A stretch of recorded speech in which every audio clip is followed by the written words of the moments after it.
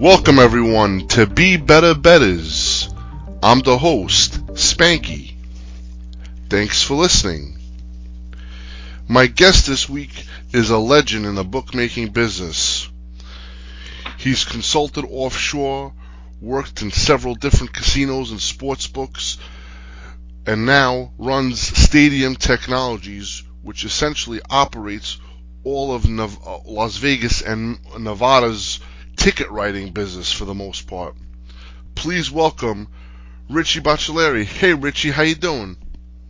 I'm good, Spanky. How you doing? Thanks for that intro. Hey, no problem, Richie. So I like to always start off with how things, how was life growing up, and how you kind of got into the business. So let's start from the beginning. Where'd you grow up in? I grew up in the Bronx. I was there till I was about 16, and then my family moved to Vegas in like 1980. So I've been here 40 years now. Wow, amazing. And how was growing up in the Bronx? What part of the Bronx? Zurich Avenue, Westchester Square, Castle Hill. Okay. And was gambling a way of life then? I don't know what decade are we talking about, Richie? Because you hold your age pretty well. You look good.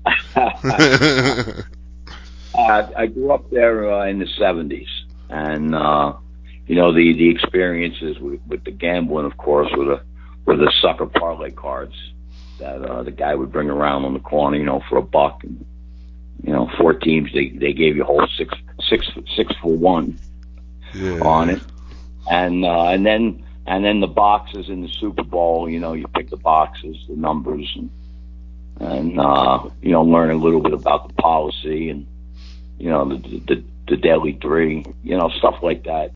Or can't help but not be involved with it. It's there. It's in every candy store you go in. So it was a little early education, Absolutely. Were there a lot of when you say the parlay cards in those days? Were the parlay cards? It depends on the card. I guess when I was growing up in the 80s and 90s, the parlay cards, some of them would have over 37.5 or under 35.5.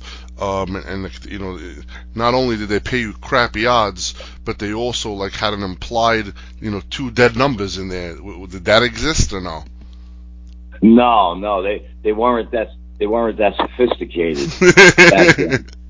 They realized that they were only holding 98% on the cards. They were trying to hold 99. Yeah, exactly. It's crazy. I guess that was a Jersey thing. They just rob you a little bit more. So that's funny. So you now 16. Are you doing going to the racetrack at all? Is horse racing a part of the life? My grandfather used to go to the OTBs back in the early 70s. I guess when they first came around, he'd drag me to the OTBs and make me stand outside. I couldn't go in. So it's gambling family, and everything was fun. They were all just, my family was all just regular, civil servants, and worked for the post office. And my mother worked wherever she had to work, and gambling was just part of what we grew up with. Poker games at the house. Who doesn't do that? Who didn't do that? It's a way of life. Yeah, well, everybody wants to gamble. That's the good thing about this business. Everybody's having a good time with it. They're blowing their dough. No one's complaining. Bookmakers are making money. They're paying the winners, collecting from the losers, and it's been like that forever. And now it's a different world, but still the same. Gotcha. So you wind up moving in Vegas. Is the pops have a job, or is something? What was the decision to make the move to the West Coast? Well, the Bronx was starting to get really bad, and my parents knew I was getting ready to, going to be 18 soon, and they didn't want, they knew that if they wanted me still around, they'd have to pack me up and move me out, and it's just what they did. My dad retired, and my Uncle John was out here playing poker back in the 70s and 80s, and so they just packed up, moved out here, and so here's your new life, enjoy it.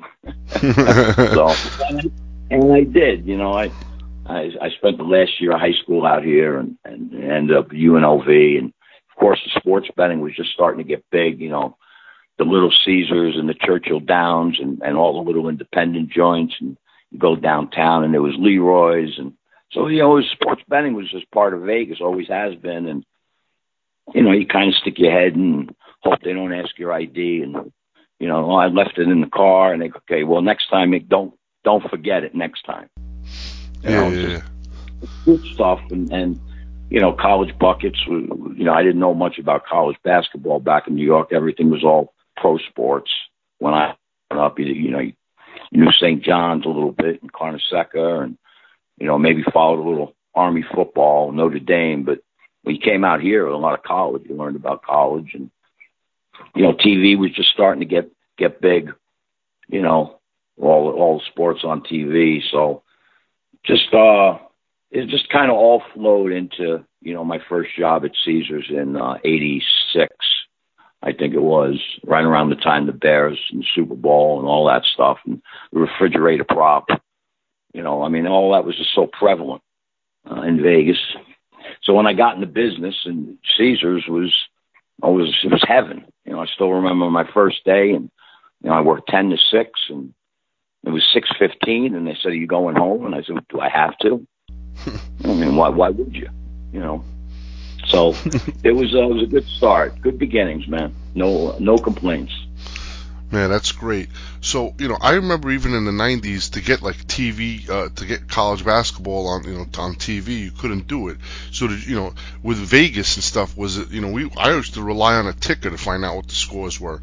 How was it in Vegas? Were you guys getting feeds from different places, or were you able, did you kind of know, when games started, or you just have to, how was managing all that, with respect to feeds and stuff? Yeah, well, when you're talking about television, everything was on the big 10-foot dishes, the old C band and KU band, and Caesars had a dozen satellite dishes, and you can get multiple games on every dish. So it was just you get all the games for the customers in the book pretty easily. Nothing was blacked out. All the NFL was on. You get all the college basketball. Schedules were provided by, back then I guess it was called Nevada Sports Schedule, and a guy by the name of Jim Feist, who's been around, forever. Jim made the schedules, and then you had, Mickey Charles at a sports network back in the 80s. Mickey was providing, services for game times and time changes. So that wasn't too difficult. There was before the screens. There were no Dom Best screens or any other odds providers. You had to go through, Roxy, Las Vegas Sports Consultants. Roxy was the guy who decided to put it all together, and he was making the prices for the dust back in the early '80s for guys like Scotty Shetler and Gene Mayday.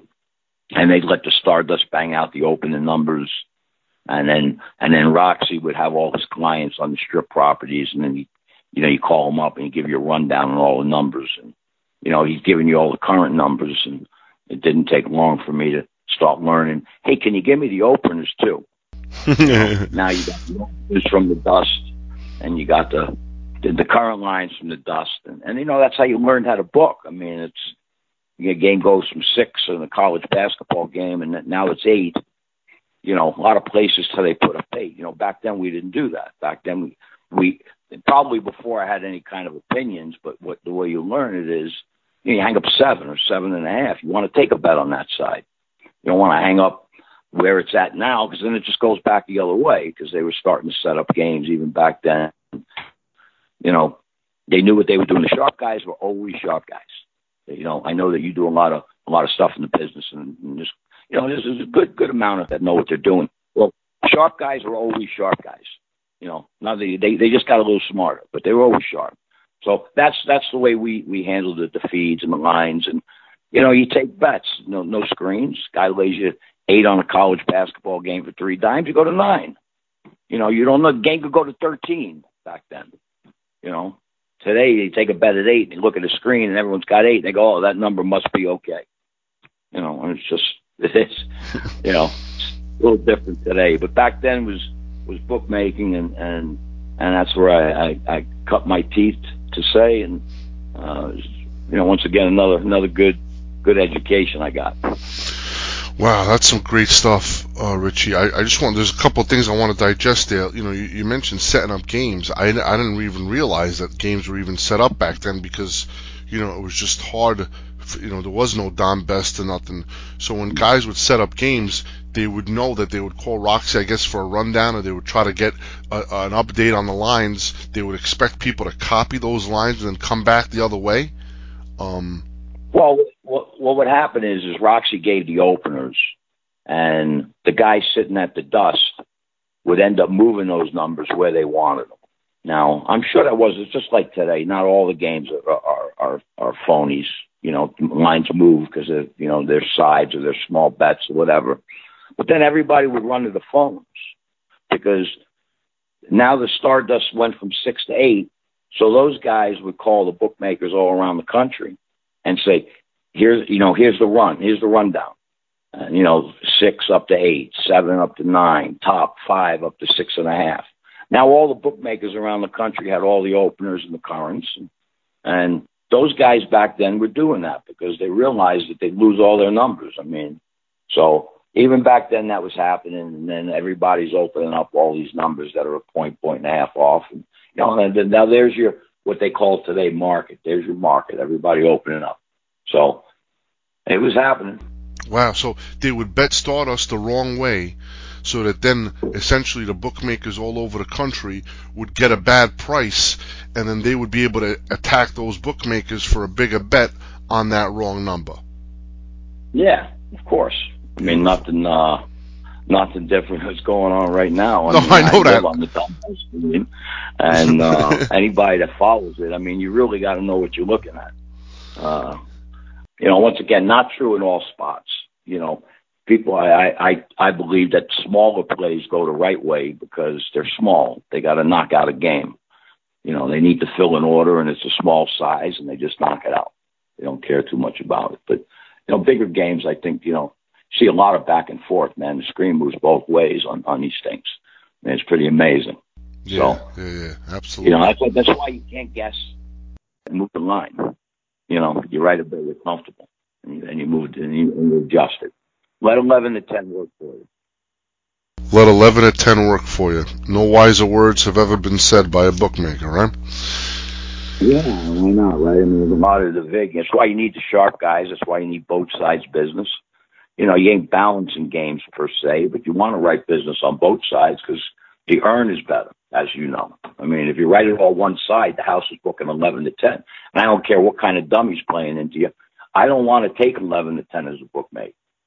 It's not enough. Even dumb guys win. Dumb guys are going to win 50% of the time. So why take 11 to 10 when you can write business both sides, earn 3 to 2? If you can get the right side going for you, you make more money. You hold less. Your hold percentage is less, but who cares? Who cares about that? Yeah, it's all about the volume. So, yep. So Richie, this is great. So I want to, before we start your days at Caesars, I want to go back to the Stardust and the whole lottery system. Can you just describe how that was, and how were you active in that? Were you waiting on the lines? I've heard so many different stories over the years. Yeah. No, I wasn't. I was an observer. I was probably under 21, and my uncle played poker down at the Dust and the Mint, so I go down and see him and see they all line up with playing cards. They put the cards out, and everybody picked the card. And I guess if you drew the ace, you went first. And they gave you 3 bets, and everybody, everyone lined up. You got 3 bets. Those guys were probably taking, I think, some dimes. A dime or 2 in the colleges and a little more in the NBA. And all their numbers were getting opened up. Back then, guy was out. They'd say, "Yeah, I heard this guy's out," or whatever. Still give the guy the bet and over adjust it. Get back in line. So, the Stardust between, Pacific time, 8 and 9, maybe a little earlier, but around that 8 a.m., they were writing, who knows how many hundreds of thousands they were writing from those guys on a full slate of baskets. And that was probably right before the the added games started going up. So it was just like a regular board, maybe 20 conferences or something, maybe a little less. And that was it. And then the lottery was over, and that's where everybody ran to the phones. They had the handwritten wall boards. Dear friend of mine, Robo, broke in at the Dust in the 80s, and you might know him. And he used to be on the top of the boards, 30 feet up on the scaffold, changing out the lines by hand. They had the old-fashioned boards, and very old-fashioned. And, that's the way that worked. And then by 9 o'clock, the rest of the Nevada casinos that had books, and there weren't all that many, they'd start putting their lines up. And then all the runners, they'd all scatter around to the other joints. They knew what was going on. They got the feel of the guys betting. So it was good times, and you never see that again. Yeah, those were the walkie-talkie days, as they say. The guys would have a lot of walkie-talkies all around town before cell phones or anything, and people would just be on walkie-talkies giving out, what do you got there, what do you got there, and I also heard a lot of stories where guys on the Stardust opening lines, they would hire bums and to just be able to just have another pop on a bet so that they would just stay in line for them. Yeah, that's true. They'd just have regular guys that, they give them a couple of games to play, and they get 5 or 6 plays instead of 3 in the first run drill. Yeah, those were good days, man. Good days. The walkie-talkies, they used to steal them or sell them. So if I worked for a guy, I could sell my walkie-talkie. So I got the plays. Now that was mostly when Billy was out doing it. I lost my walkie-talkie. When Billy was giving out an order, people would have the walkie-talkies. People would steal them or sell them. So now they had the walkie-talkie where Billy was giving out the plays. So Billy would give out an order on a game, and they'd go out on it. But meanwhile, 3-4 joints already moved before Billy had a chance to play it because the walkie-talkie was in somebody else's hands. Unbelievable. Those walkie-talkies were valuable. Then they had the things that taped around their bodies, and you could talk. I mean, as technology advanced, the beeper systems were in play, and it's just crazy, man. Anything to get an edge. Unbelievable. He was the best at it. Billy. It's a shame he's stuck in wherever he's at, and it's terrible. He'd be drooling over this business today. And who knows? He still might be. Yeah, that's what I'm hearing. So, all right, so, man, this is great. That walkie-talkie story, just like, on the black market, you got a walkie-talkie getting all the plays in, and Billy doesn't even know who he's sending a plays to. He just has them on a certain signal, and they say, all right, the plays are coming in on this number, and then, man, that's just amazing. Holy, I didn't even... Yeah. Don't worry, he taught them all a lesson. He probably, once he found out, he taught them all a lesson. Billy was very good at teaching people lessons. Yeah. I always hear that he enjoys teaching lessons more than winning. That's or it might have been a 50-50 proposition. It was close. He liked to make people pay. All right, so. How do you, what makes you want to, start a job and go into Caesars? Can you describe that whole interview process or how you got hooked up and what made you say, all right, listen, I want to go work for a sports book? Yeah, it was interesting. I was playing a lot of sports. I played a lot of basketball, a lot of softball. I'm 19 years old, and I ran into some guys that, from Caesars that had a basketball team. And they said, hey, you want to play with us? Sure. Why not? And then, they all worked at Caesars. They were opening up the first book, the first big book in like 85 or so. And they said, why don't you come work for us? I said, well, I'm only 20. And they said, well, it's not a big deal. And I said, well, I finish up one more semester of college and then I'll do it. And that's how I got into it, And they put me in the back as, I ran, computers, put in final scores. You're right. They had the bet tickers coming through, watch the bottom fourth, 2 on, 2 out, 1 run in. The ticker would come through, the actual paper ticker, and put the scores in and take care of the TVs. And then I did a little writing. I clerked. I wrote some tickets, and they made me a supervisor pretty quick. I was a supervisor at Caesars at like 22 years old. Wow. So that was a thrill, going to work, 22, Caesars Palace, suit and tie, just bought a Firebird, those were the days. Can I go back? What does it take to go back? So what year are we talking about here? 87, 86, 87. Great. So Vinny was there as well? Vinny was there. Lou D'Amico was running the book. Art Manteris just left to go open up the Hilton. A guy by the name of Jimmy Mastriani. A lot of the supervisors were all bettors back then. They all played. And one guy'd come to work. He'd work 4 to 8. He'd come in at 3:30, look at all the games with a scratch paper, write down all the games you wanted to bet, hand it to a guy over the counter, say, here's my list.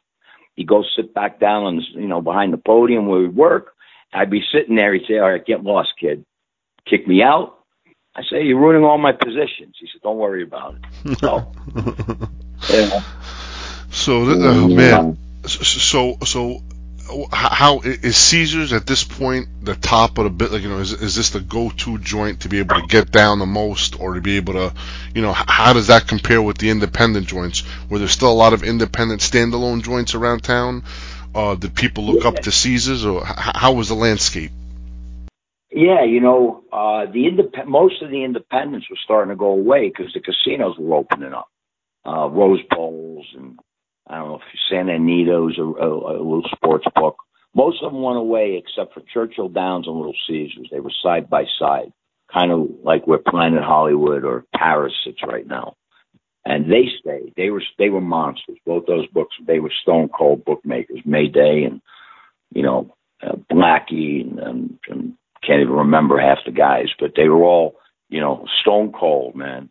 And they were still the most respected by the players. Now, Caesars was big. We took big bets.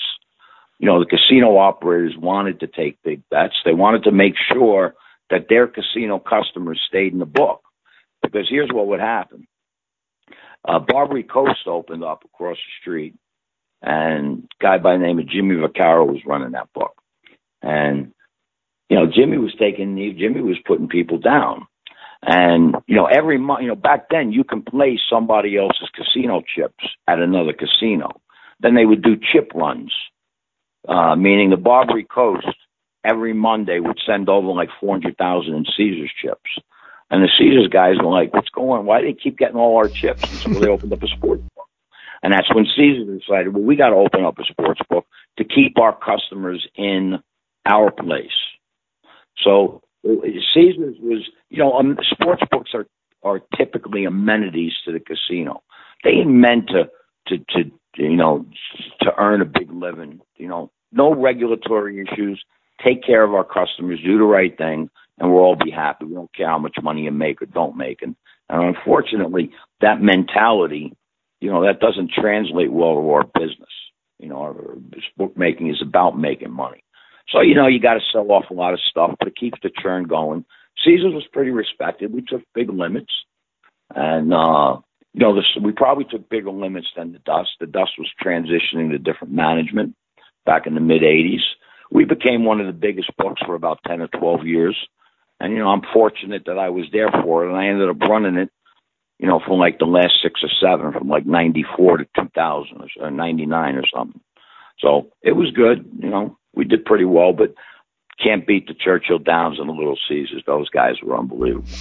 Yeah, there's no amenities for those two guys because those guys, that's all they got. So there's no casino to back them up. It's either you earn or you don't booking. Yeah, Mayday had a little casino. He had some 21 games and Dice Pit. Dice Pit was like, it had a $100,000 limit. Ask if you want more. Wow. Pass. So it was crazy. But yeah, those guys were, I learned so much just by watching them. I mean, back then I remember them doing teasers on the baseball totals.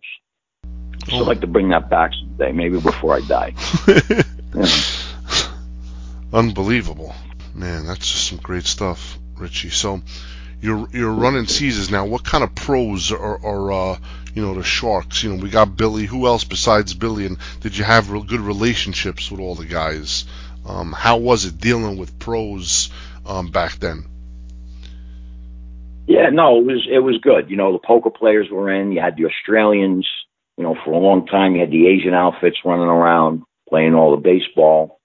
No, it was good. You know, they had runners in the book, so you know you didn't always see the main guys, but everyone come in from. You know, of course, they go to Caesars to eat back then. You know, that was a big thing. You know, you could drive around town in 5 or 10 minutes. So to get to Caesars from anywhere was 10 minutes, and you know, good relationships, no BS. You know, everybody, you're straight up with them, they're straight up with you. You know, you take 100 dimes from a house guest, you know, -7. You know, maybe you'd say, hey, see if he wants to take a little 7.5 or 30,000 or 40,000. Come back a minute later from a phone call, say, hey, I'll take it for 40. And you go to 7.5, give a guy 40, go back to 7. And once again, it ain't about 11 to 10. And of course, you know, 7 is 7, but it's better. It's still better than 100,000. And you know, ultimately, you go to 7.5 on a game back then. I hate to tell you how much business you wrote minus the 7.5. So when you gave a guy 40 back, it's not like you were 40 long. You know, you might have been 20 long. So now you earned a little bit at the 7.5. You know, it ain't that bad. And now you're back at 7. But business was good. We had, you know, there were probably a lot of groups I didn't even know who they were working for, but no issues, no problems. You know, we put the numbers up, you know, whatever time. Maybe we started at 9, but I remember back in the early 90s, we started going up at 8 o'clock when the dust was kind of losing its luster. They started booking added games in the late 80s, like 4 extra conferences, 4 or 5 extra conferences. And for some reason, they decided, the Stardust and Roxy's office decided they weren't going to do those games anymore. So I was like, well, why aren't you doing these games? It's all the same. It's just they're games. And they stopped doing it. And this was just about the time the internet was coming around. So we ended up doing all the added games ourselves at Caesars, and we were posting all the numbers. So we had to go on the internet, and, you know, a lot of the websites, believe it or not, are still the same. And we get all the schedules and make sure the times are right. And we posted all the games ourselves, and we wrote so much business on those added games that I called Roxy's office back, asking them if they could take some more conferences off the board from everybody else. And we did so much business. I mean, all day they were betting those games. Now, I'm sure the offshores, they probably weren't called offshores then, but whatever they were called, or anybody in the Dominican, or, you know, the Dial I forget the name of it. Dial a Bet. And, you know, they were probably seeing what we were doing and doing the same thing, and they probably had handicappers. They probably had little differences in the numbers. Didn't matter. Numbers, you know, game go from 18 to 20.5, back to 20 to 19.5 to 1. Who cares? Just write the business. And we did. And we wrote a ton of business. And like I said, customers were great. We'd have a couple of, you know, they'd say, hey, Rich, when you putting those numbers up? You know, I yell out of the back, give me a minute, huh? You know, and I'm walking out, and all the numbers would go up on the board, and everyone would go, hey, Rich, how you doing? Hey, how's everything? What's going on? I'd sit there, and every bet coming through, you know, and it was great times, great business, great people. You know, most gamblers, you know, are very honorable. You know, hey, Rich, I think you got that game backwards on the board there. Yeah, oh, shit, sorry. Let me go fix it. You know, hey, fix that game. You put it in wrong. You know, that was just all expected. You know, now everybody hates every bettor.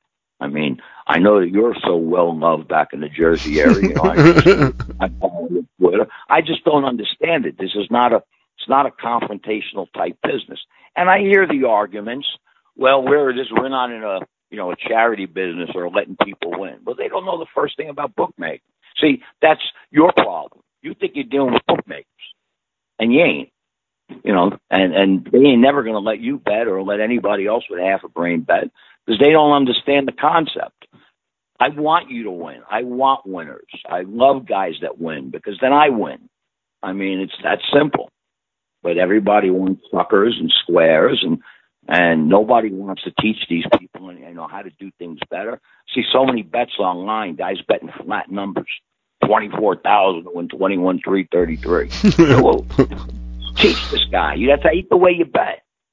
Ain't the way you bet. So, but back then, everyone knew how to bet. All the pros, all the sharp guys. Sharp guys. That's a term that's so loosely used these days. Everybody's sharp because they lay 4 when it's 4.5. That's a sharp guy. They lay 4. If that's the case, my father was a sharp guy because he had coupons in one food store, and he'd go buy those things, and he'd go to another food store and use those coupons. He's a sharp guy. Yeah. So, man, this is, I want to talk about the current state of the industry, but let me just get through this. So, you're at Caesars. This is good stuff, Richie. I'm just trying to picture it all in my head, trying to get back there. Everybody's nice. You have a good rapport with the customers. You're writing a lot of business because you guys are pretty much the only joint in town doing the attic games. When do you decide now to leave Caesars? What's the next step after Caesars in, like, the late 90s? Yeah, well, I actually left Caesars twice. The MGM was opening up the end of 93, and, Vinny and Louie were running the book at that point. So I figured I'd take a shot and maybe go try and run a sports book myself. So they had a director over there that was taking interviews. And I said, let me go try it. And I ended up getting a manager's job when the MGM opened in 93. And it was about the time... Well, I guess everything was still about the same back then. But then I think Louie was packing it in 94, so Vinny was getting promoted. So Vinny said, why don't you come back and run the book, at Caesars. So that's when I went back. I was gone for like 6 months or 8 months or something. And, boy, MGM had a lot of business. Kerry Packer was in. We didn't have Packer at Caesars. Packer was a big Australian guy. And Packer was betting like $300,000 a game. You'd have to go to his room and get the chips and get his bets. And that lasted for 6 months. I went back to Caesars. Then Caesars was sold in 99 to like Hilton or Park Place or something. And I said, you know what? I wonder what's out there. And the guys from the MGM said, we'd love to have you come back and run the book again. So I ended up going back to the MGM in 99 or so. But back in the Caesars days in the 92, 93 range, we couldn't take the Knicks and the Rangers. And, another thing I wanted to mention earlier was we booked a nickel line in the baseball. And talk about unreal. The business was absolutely phenomenal with a nickel line. We wrote hundreds of millions from April to August on it. Earned through it. Very hard to earn, with the nickel line, but once you start learning the tricks, nickel line, when the move comes in, you don't move at 3 cents. You move at 18 cents, and you start over with a new number, new straddle. And, once you start learning all those little things, it was a ton of two-way business. But back to MGM, I ended up being there at MGM for about a year and a half, and then the whole Mirage thing happened, and I was kind of the odd guy out of that. Great. So it's interesting you mentioned with the nickel line. A lot of guys, you'll never see that today. That's just impossible. But this was I know in New York, and a lot of the local New York guys, they would even deal a nickel line, and especially when the game got closer to post, once they were confident on their number, that was prevalent back in that time. Yeah, well, you could do it. Once you wrote 38,000 minus $1.43, and the 21,000 plus $1.39. Now it ain't going to take. You can't budge those numbers at 5 dimes a rattle. I mean, you can't budge that big. Even if you go to 40, the guy lays you 40 for 5. Now your average lays minus 140.9, and typically with dime lines, everybody writes. No one two-way business at the same price. It's not all that common. And, you got to move the line. So you're shaving 10 cents down to 7 or 6 anyway. But nowadays, minus 129, minus 104, and that's your baseball. Write no business and earn a lot of nothing. Yeah. So, yeah. There's places like there's a place MGM. They were dealing. I think it was a 40-cent line on the World Series. Where, you know what I mean? Where just they know they're going to write so much action, but they take advantage instead of places like the South Point where Chrissy will deal 05 on a tournament games to give back a little bit to the player to write some business. These guys are dealing 40-cent lines on the World Series. It's incredible. Yeah. Well, it's loyalty. You got customers, and we'll talk more about this probably. But you got customers that come in every day in the Nevada casinos. But South Point took the dime line, 05 both ways on the tournament or the second round of the tournament, and giving a little back. They do a parlay card 2-3 times a year, winner take all. They don't write enough business to cover that number. They're just keeping the players going. It's churning. Michael Gaughan's the smartest operator in the state, and he knows he gets the people in. They eat, they drink, they play slots, they cash their paychecks, and they go to the tables. I mean, it's brilliant. Yeah. It's brilliant to use sportsbook as a little way to get people in the door when you got a big casino. Absolutely. So, all right, after MGM, I know when does the Palms kick in? Does that happen? When? Tell me what happens timeline wise after. When I left MGM, I wasn't sure what I was going to do. So I did some consultant for an offshore sports book, a couple of them, to kind of get people set up. This was the online was huge, getting huge in 99, 98, 99, 2000. It was massive. It was right before Pinnacle, I think. And then, the shops were opening and they needed consultants. How do we do this? How do we do that? So I did that for a little while. After that, I was kind of working out of a betting office. My education in those 4 years, blew everything I learned beforehand. If I thought I knew something in the 90s, I realized I didn't know nothing. And, I got a bigger education from that. And then I decided to come back to Vegas. Parents were getting old and stuff. So, my buddy was running the Palms, and he said, "You want to come in?" I said, "Yeah, I'd love to be a supervisor, so I don't got to do nothing." He says, "Oh no, you're going to make you the manager." I was like, "Oh man, I really don't want to work."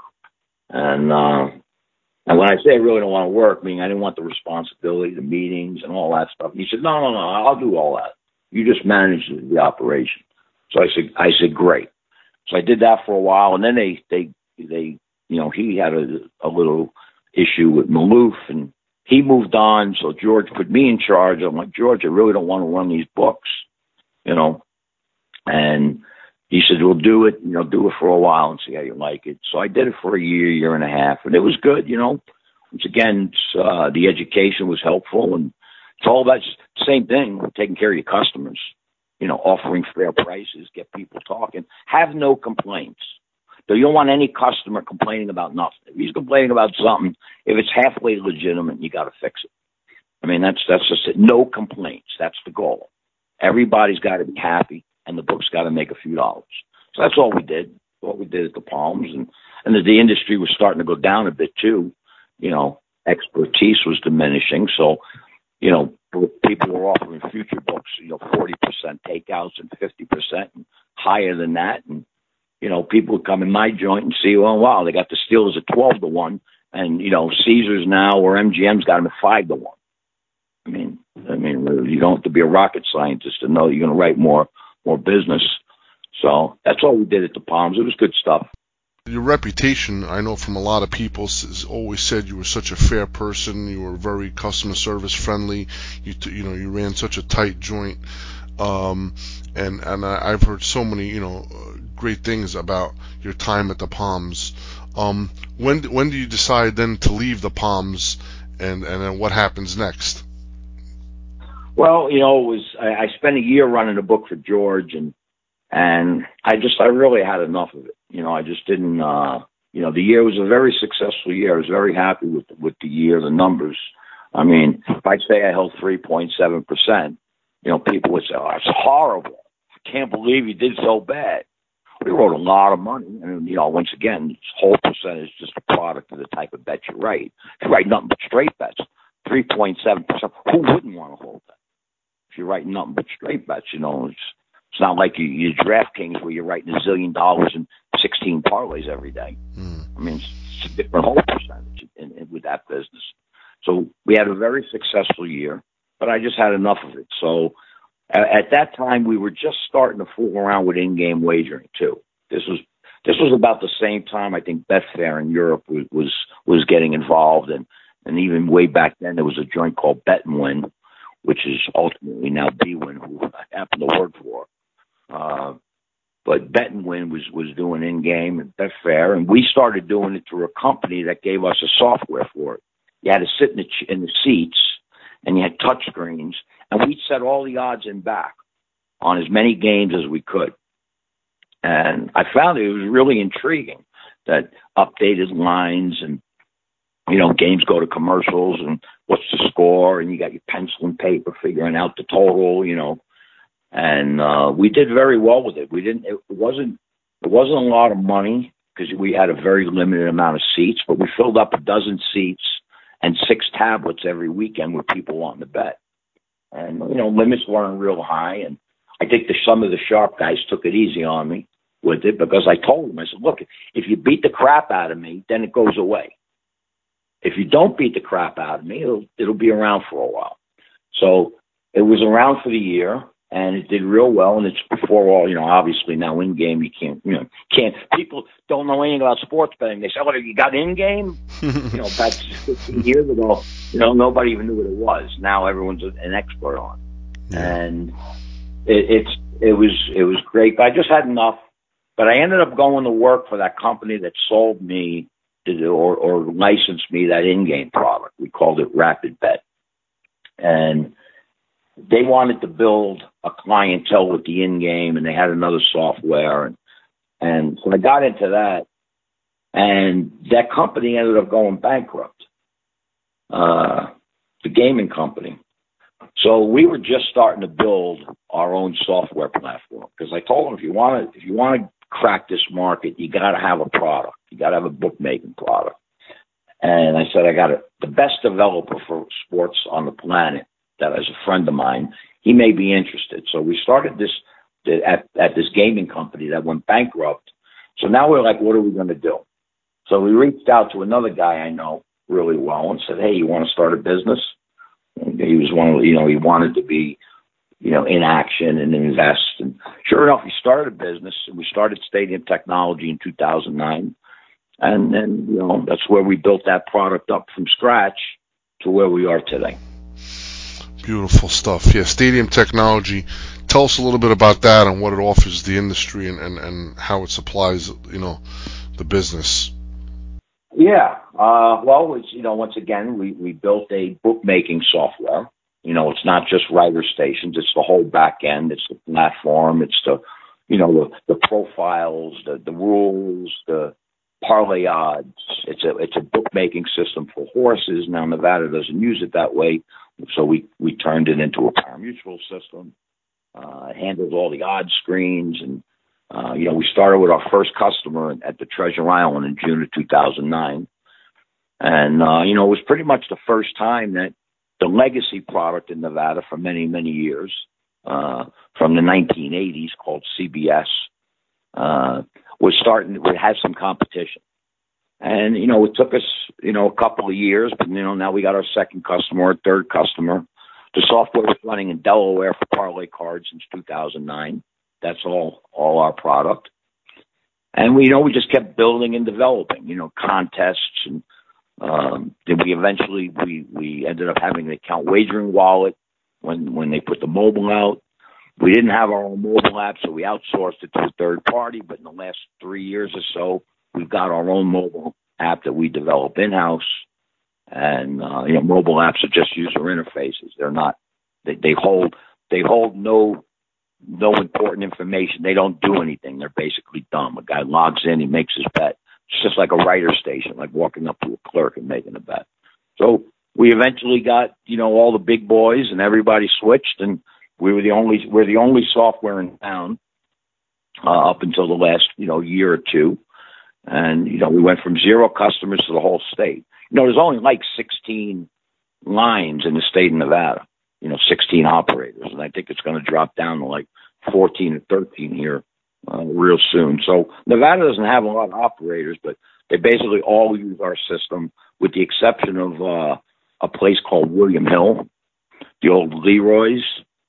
William Hill still uses that legacy product from the 1980s as their main software. So I'm happy with what we did with it, and it was a good run. I learned a lot about software. I didn't know a lot about it, and now I kind of know a little bit. So, speaking from a player's point of view when it comes to software, I always of the mindset, and this is just across Nevada or across everywhere, even, and in the offshore world, the old mindset where you'd always take less on the apps than you would at the counter because you could protect yourself from being double popped. You kind of limit your risk. Same thing with you'd always have to call in. There's still joints offshore that I got to call in to get a bigger pop, and they don't even let me bet online really, unless I get a nickel or something. So I always thought that an auto line mover would be a viable solution to be able to, just whoever gets in, you profile them, and then you're able to move the line automatically. Is that something in the works for Stadium Technology? Yeah, we kind of missed that when we did the account wagering wallet. We started the mobile, because the one thing we did not want to do was having approvals on the mobile app. That just don't work in the online space. Wessex tried it many, many years ago. It just doesn't work with the amount of with the potential amount of business that you can get. Make a guy wait. The phone spins, waiting for somebody behind the desk who's staring at the screen to see if it's lighting up, before he approves it. So we didn't want to go that route, but we didn't provide an alternative. It was what you mentioned, the auto line move. But we did it in our in-game product that we have in the Nevada market called Stadium Live. And the plan has been to include that into the pregame wager. And we will have that where the book is going to be able to, rate a player, 50% or 30%, whatever it is. And when he pops the limit, the line automatically moves. Now, look, we both know that, you might have spent a day or two on the screen yourself. We see it now with the pennies and the Chris's of the world, where the game will go from -10 to -11 or -13, -16. You can almost gauge what kind of player the guy is when the line moves, knowing what the limits might be at the time. So when you see overnight games like at Chris go from 10 to 11, and they're only taking a dime or two or whatever, the guy didn't give him a very big pop. So the auto line moves protect the book from getting double pop. And, it's one of the things we missed. We should have put in a long time ago. We didn't. But we do not want to do approvals. Approvals are just a horrible, horrible experience for the customer. Then the bookmakers can start taking advantage of it. Not crazy about it. I 100% agree, and that's William Hill used the approvals process, and they're just pretty much, if you have, like you said, they'll just look at the screen. Some of these things are 30, 40 seconds. They'll just shave you and they'll air move on you, and they'll always claim, oh yeah, somebody else beat you to it, which is of course bullshit. So yeah, I 100% agree, but I also understand why app limits are lower, because nobody wants to get double, triple, quadruple banged. I think this auto line mover that you guys would be doing kind of will allow the books to be able to have higher limits on the apps, and or the same as the counter. That's the ultimate goal, so that then now you're just writing, and then everything goes from there. So that's great. Yeah, well, it's not bothering Circa. Circa uses our app and they use our platform, and they got decent limits on the mobile app. Because you want to know why? Because they're at good numbers. Because they know what a number is. They know that.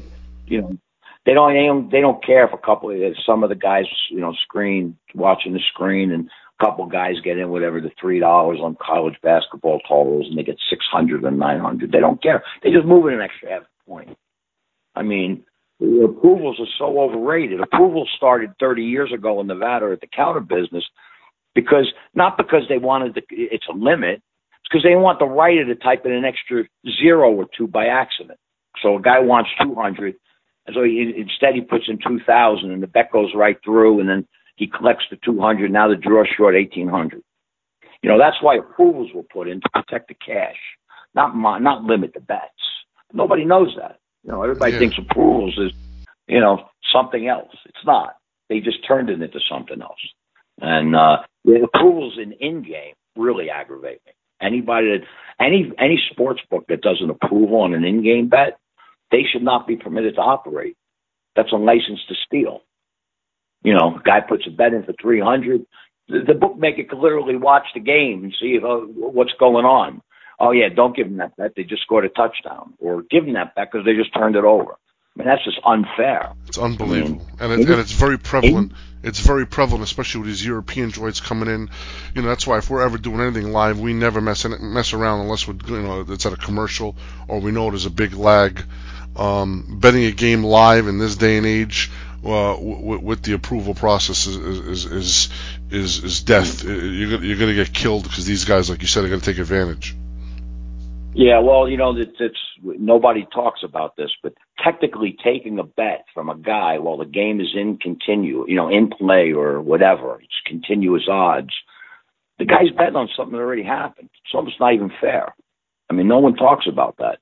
And I can't really make 100% argument that that's true, but there is some, guys betting that they're going to make a 3-pointer or they're going to score next or whatever.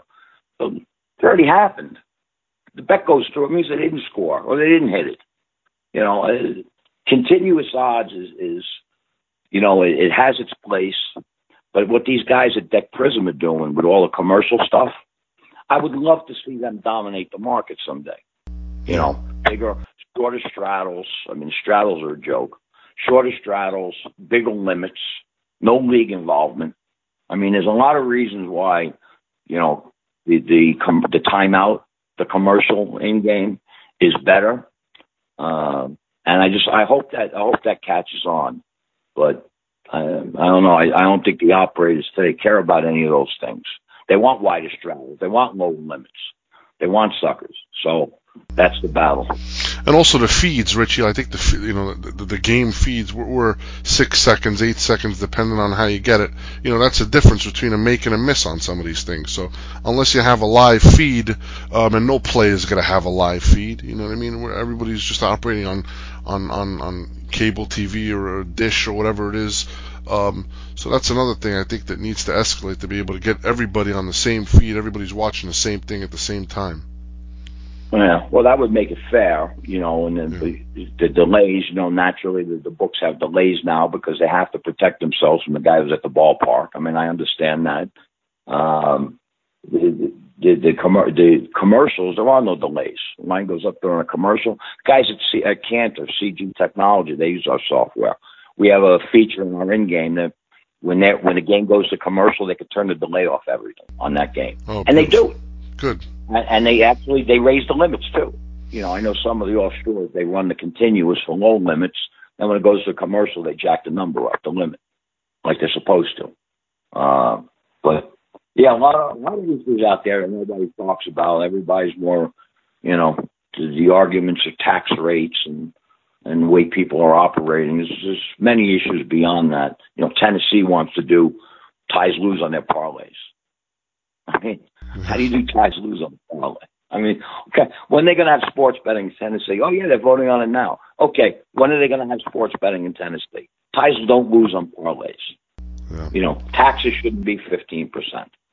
I mean, there's so many other issues out there, and it's not fun to, where I come from, to see all this nonsense. Let's get into that a little bit, Richie, the current state of the industry.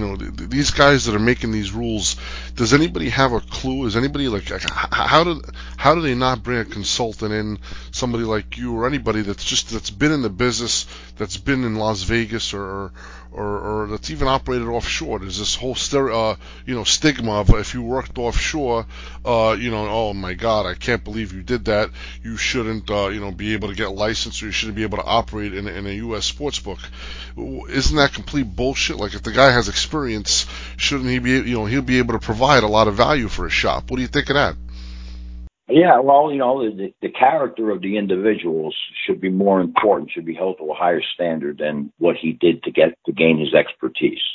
I mean, there are a lot of good guys, and you know what? If there are bad guys, they shouldn't be in it. But there are a lot of good guys that would make the industry better, more consultants, that knowledgeable consultants. Right now it's lobbyists. It's big companies spending big money on all these writers that you read about on Twitter, that you see them, they're lobbyists. They say, oh, DraftKings is the greatest book in the world, and FanDuel is the best ever. They're getting paid to say all that, and they're making legislation around these people that are influencing, the way the states are going to operate. I mean, Pennsylvania's taking 34% in taxes.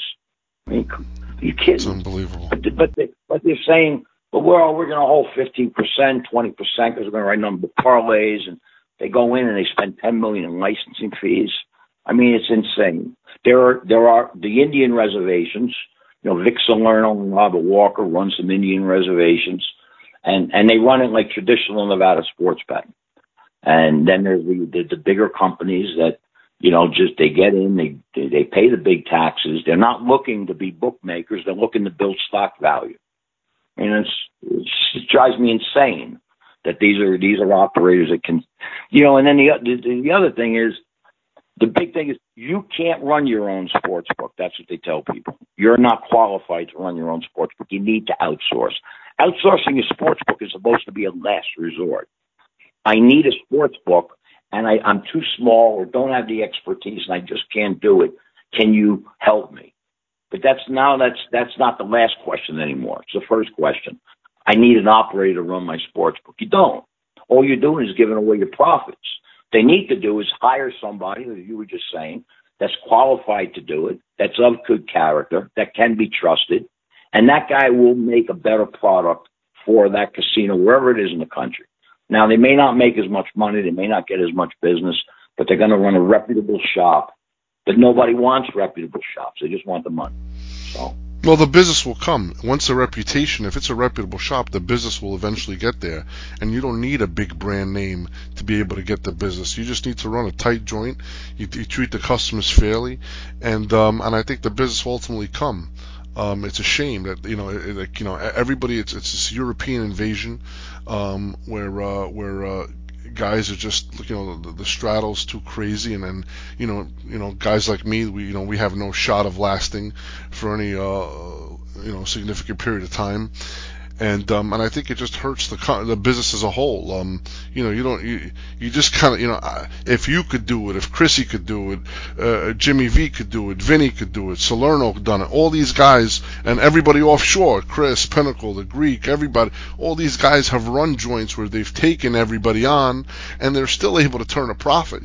Why can't we look at that and say, hey, listen, if these guys could do it, we can too. Well, it's a very limited amount of expertise, especially in the American sports. They're using feeds. They're driving feeds for all the pregame pricing. Now, obviously, for in-game, you need a feed. Nobody could sit there and make, props on, prices on props every minute or 2 minutes or whatever it is. But pregame, everyone uses a feed. The feed pushes the number. No one knows if the number is supposed to be 6 or 9. The feed just says it's 6. And then you write all this money minus 6, and now the feed says it's minus 5.5. It's backwards. You don't even know that. The feed says it's 5.5, so now the line's 5.5. I mean, I think you're going to see changes. It's going to take a while, but I think you're going to see changes. I hope, because right now the state of the sports betting, and it's growing. It's like 20 states now. They need independent operators, people that are willing to. I want 100% of the money. I don't want to take 25 or 50% chops. I don't care if my customers get pissed off. Vaccaro was telling me they had a boxing match back at Rivers, and the guy bet a fighter, and the fight ended in a draw. He came to get his money back, and they said, "Oh, no, draws, you lose your money." What kind of nonsense is that? That's nonsense. But people don't understand it's nonsense. People make statements that are so far off what it's supposed to, the way it really is. They shouldn't be allowed to talk. They should be told that your statement is so bad that you can't contribute anything else, if that's the way you think. And that's the way I see it. There's a lot of just, the guy who makes the rule in Tennessee about ties lose on parlays, you can't talk anymore. You can't make any rules. I love it. Montana's opening up with this lottery company, this Intralot, and they're promising all the bar owners, the retailers, I think 6% on every bet they make. 6%. I told my buddy, you should open up a bar up there and just write millions of dollars on both sides to get your 6% in your own joint. You can't do anything better than that. So there's someone offering 6%. My question is when's Montana getting sports betting? The guy said, "Oh yeah, we're getting it now." I said, "No, you're not. You're not getting sports betting. You're getting nonsense." And that's what we're seeing. And it's not true for everyone.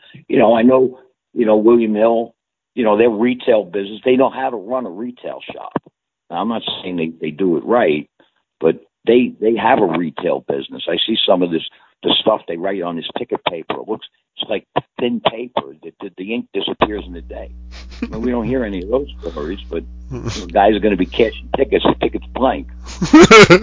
If it stays in his wallet for a while, it all fades away. Oh, that's good stuff. I appreciate it. They don't even know to get a good ticket paper. That's all I'm going to say on that. That's one of the many complaints about that joint. We'll leave it at that.